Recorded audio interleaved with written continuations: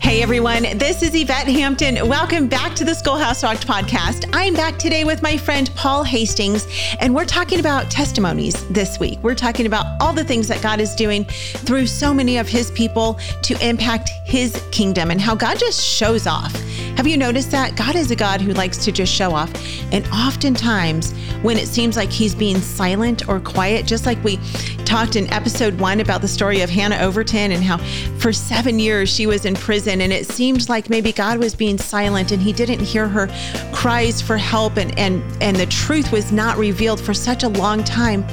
God was still at work in a big way, and he was still using her to impact the lives of literally thousands of women, even today, who are still in the prison system, who are being impacted by the testimony that she had and what God did and the work that he did through her many years ago. And so I love talking about these things. So we're going to keep talking about that. But before we jump back in, I want to say thank you to our sponsor, CTC Math. If you guys are looking for a great online math program, go to ctcmath.com. Try them out for free, ctcmath.com. All right, Paul, welcome back to the podcast. I'm so glad to have you back again with me on this beautiful Wednesday. Good to be back. Yeah, thank you.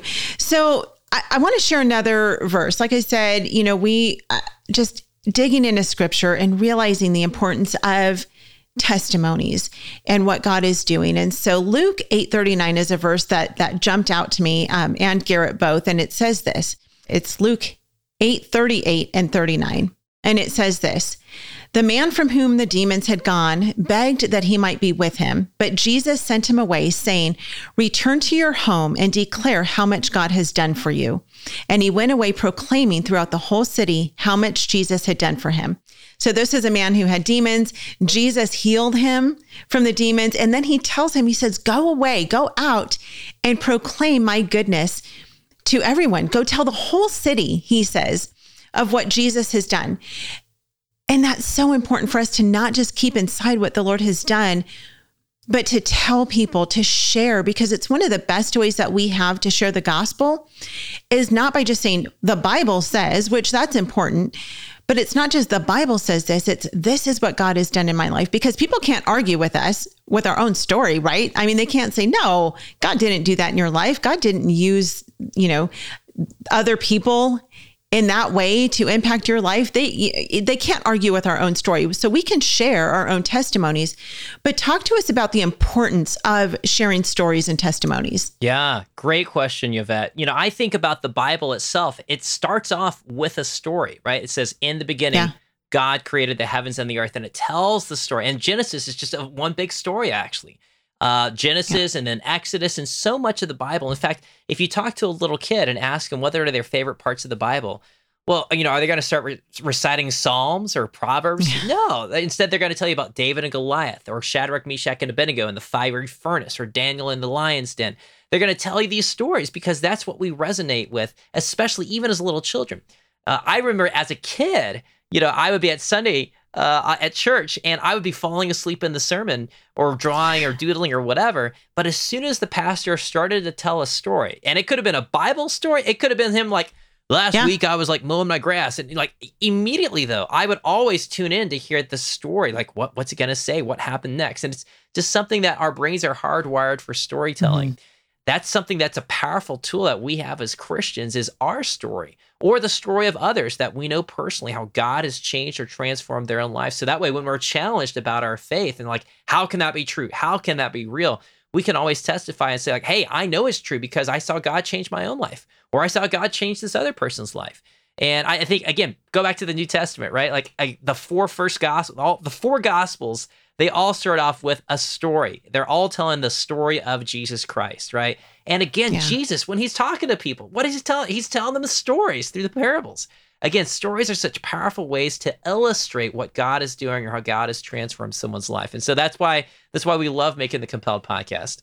Yeah, it's so good. It's so funny because, you look at different subjects that we teach our kids, and we could teach history or we could teach science. And science, I think, is absolutely fascinating.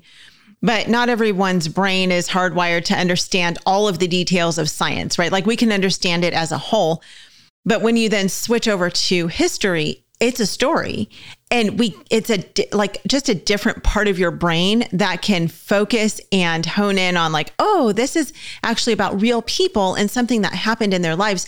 And with God's word, it's the same way, is that we learn through history. We learn through the Bible who God is, how he works in people's lives and through people's lives, and every attribute of God simply through a story. There are parts of the Bible that say, God is this, God is that. But most often, it seems that we learn about his attributes through stories in his word that we know to be true. So let's take a quick break. We'll be right back.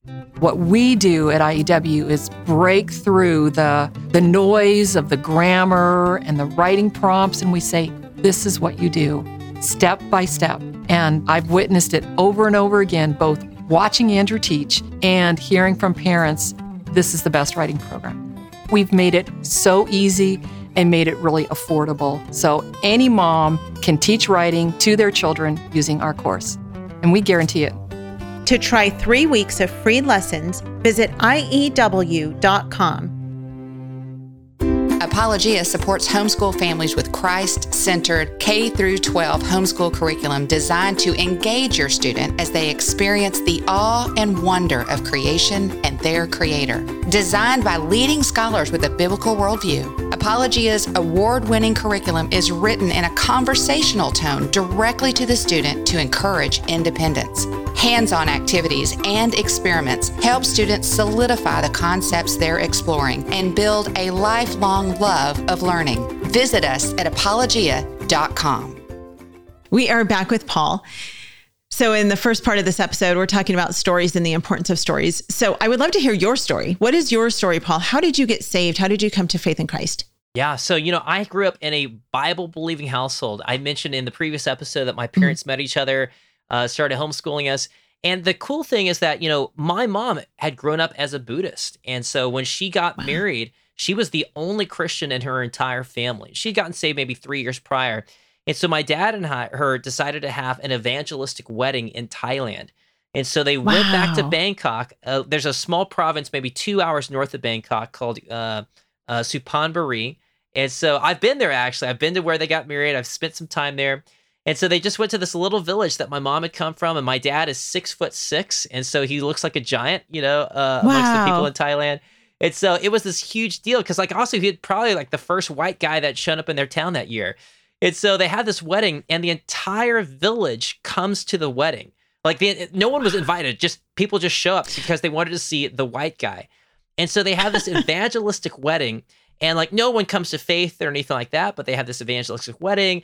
The gospel is preached and proclaimed, and then afterwards, that's it. My mom and dad, they go on their honeymoon. They get back to my mom's hometown again to leave. This is their last day in Thailand. And at the time, my grandmother was also a Buddhist. And so she was preparing a meal for one of the holy festivals that day in Thailand. And my mom had been sharing the gospel with her for the last couple months when they had been in Thailand, hey, I'm getting married, but I wanted you to know about Jesus. And her mom had just kind of been pushing her off. And so finally, this is the last day my parents are there. And my mom is just sharing the gospel one last time with my grandmother. And my mom's point, she says, you realize that after you, offer this food at the festival, it's going to sit in this bowl at the temple, and the food is going to rot. God is not going to come down from heaven. Buddha is not going to come down from heaven and consume this. It's just going to rot, and animals and decay and random stuff, whatever. It's just going to mold.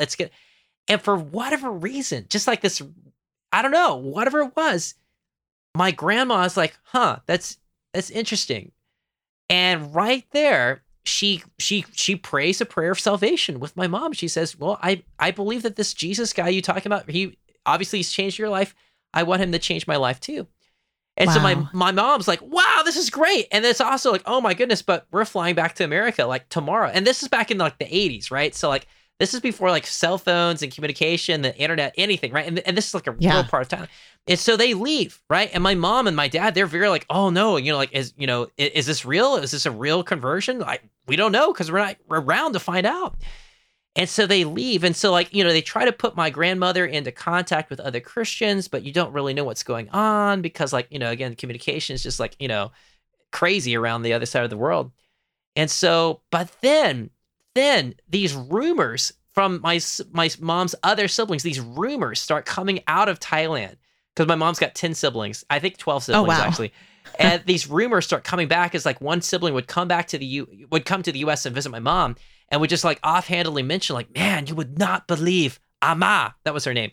You would not believe Ama. Like, she is crazy. Something's happened to her. Like, she used to be so angry and violent. Wow. And now there's this, she keeps on talking about this Christian God.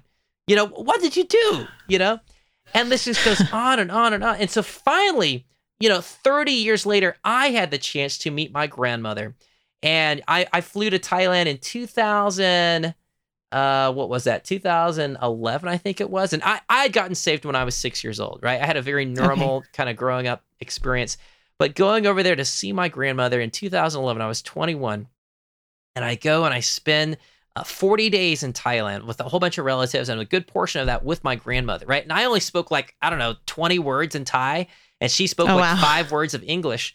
But every morning, she'd be down inside her little hovel, where she lived, and she'd be reading her Thai Bible every morning.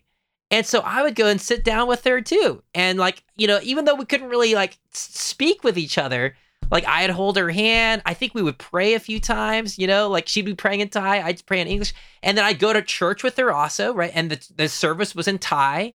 But we're still singing the same songs to the same God in a completely different language. And it was just so surreal. And so that was one of the moments for me where I was like, wow, this is just such a powerful moment. So even though that's not my salvation testimony, that was a testimony of where I saw God at work in not only my family's life, but also to encourage my own life too. Yeah, that's incredible. And it just shows that God is the same here in America as he is in Thailand. God is God is God. It doesn't matter where he is or where you are. He's everywhere. He's the same God, and he's the same God yesterday, today, and forever. He is God. So that is an incredible testimony. Let's take a quick break. We'll be right back. Do you want to encourage independent learning in your students? Do you have multiple students with individual learning styles? Homeschooling is an excellent opportunity to customize your child's education. BJU Press is here to help. For each academic subject, BJU Press has created video lessons that will lead your child through each of their courses. Your child will experience thorough lesson content administered by experienced and engaging teachers who will walk your child through the assignments so they know what to expect. Visit their website at bjupresshomeschool.com to see what courses are available for your student. We are back with Paul. That is such an incredible testimony of your mom and your dad and your grandmother, and how the Lord used your parents to impact the lives of your grandmother, and so many years later that she was still walking with Christ. And so, one thing you and I were talking about before we jumped on the podcast was how no testimony is too small. No testimony is too lame. And I think oftentimes we feel that, well, we don't have anything exciting to share. We're not an evangelist. We don't have an amazing transformation story, because a lot of the stories that we hear on Compelled really are incredible. I mean, there are people who went from, an abusive home, or they were an alcoholic, or, they had some crazy story, and God just sweeps in and completely changes their whole life. And those are amazing. But at the same time, our testimony doesn't have to be huge to be impactful and effective. Talk about that for a little bit. Yeah. So one thing I would say to that, for anyone who feels like, it's just embarrassing to talk about my testimony, because what is it? It's just very normal, right? Mine, super normal, right? I was 6 years old, got convicted about am I going to go to hell someday? I don't want that to happen, right? And so I went, one day to my dad and said, I don't want to go to hell, don't want to be separated. And really my testimony was not I love God so much. It was more I don't want to go to hell. I was just afraid of going to hell. It was fear. And then maybe 6 years later, I then went to Awana camp. I was 12 years old, first time separated from my family. I went to Awana camp for a whole week. I loved it. It was awesome. But there I saw all these other kids that were having their own daily devotions. We had a chapel every morning, chapel every evening, chapel in the midday, and just all the talks that were going on. And I realized that suddenly I was am I a Christian because is this my own faith, or is this my parents' faith? And for me, that was a transformative epiphany moment where I was I think this has to be my own faith. I have to choose this. Is this real or not? And And so whether I was saved at 12 or saved at 12 or at 6, God knows that. But I know where I am today, and it's been a gradual progression ever since. Well, when I say that testimony right now, like, okay, well, that's pretty normal, right? That's not like this, like, oh my goodness, Paul was a drug dealer, and then, didn't happen that way. But, I'm proud of what God's done in my life. And when I say proud, I hope that's in a not prideful sense. Not a prideful, I'm just happy. I'm so happy about that. One of our guests that we had on, he had a terrible traumatic upbringing, and he had been abused and misused and molested as a child. And he told his story, his testimony, very powerful, how God transformed his life.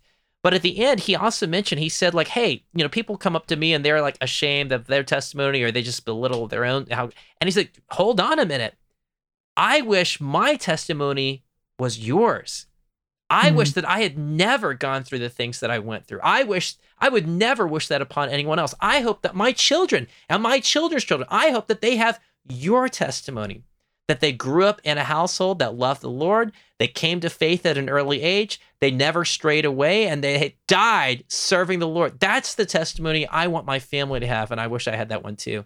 And and that's the one I hope my kids have. And so like, I would just say, like, that's awesome how God can preserve a family and preserve someone, without letting them like fall astray into, other crazy things. So yeah, let me just encourage folks that are listening and just say, like, hey, let's all pray that the Lord keeps us in his hand and that we don't stray away. Right. And we all have things, I was talking to a good friend of mine yesterday, and we were talking about family drama.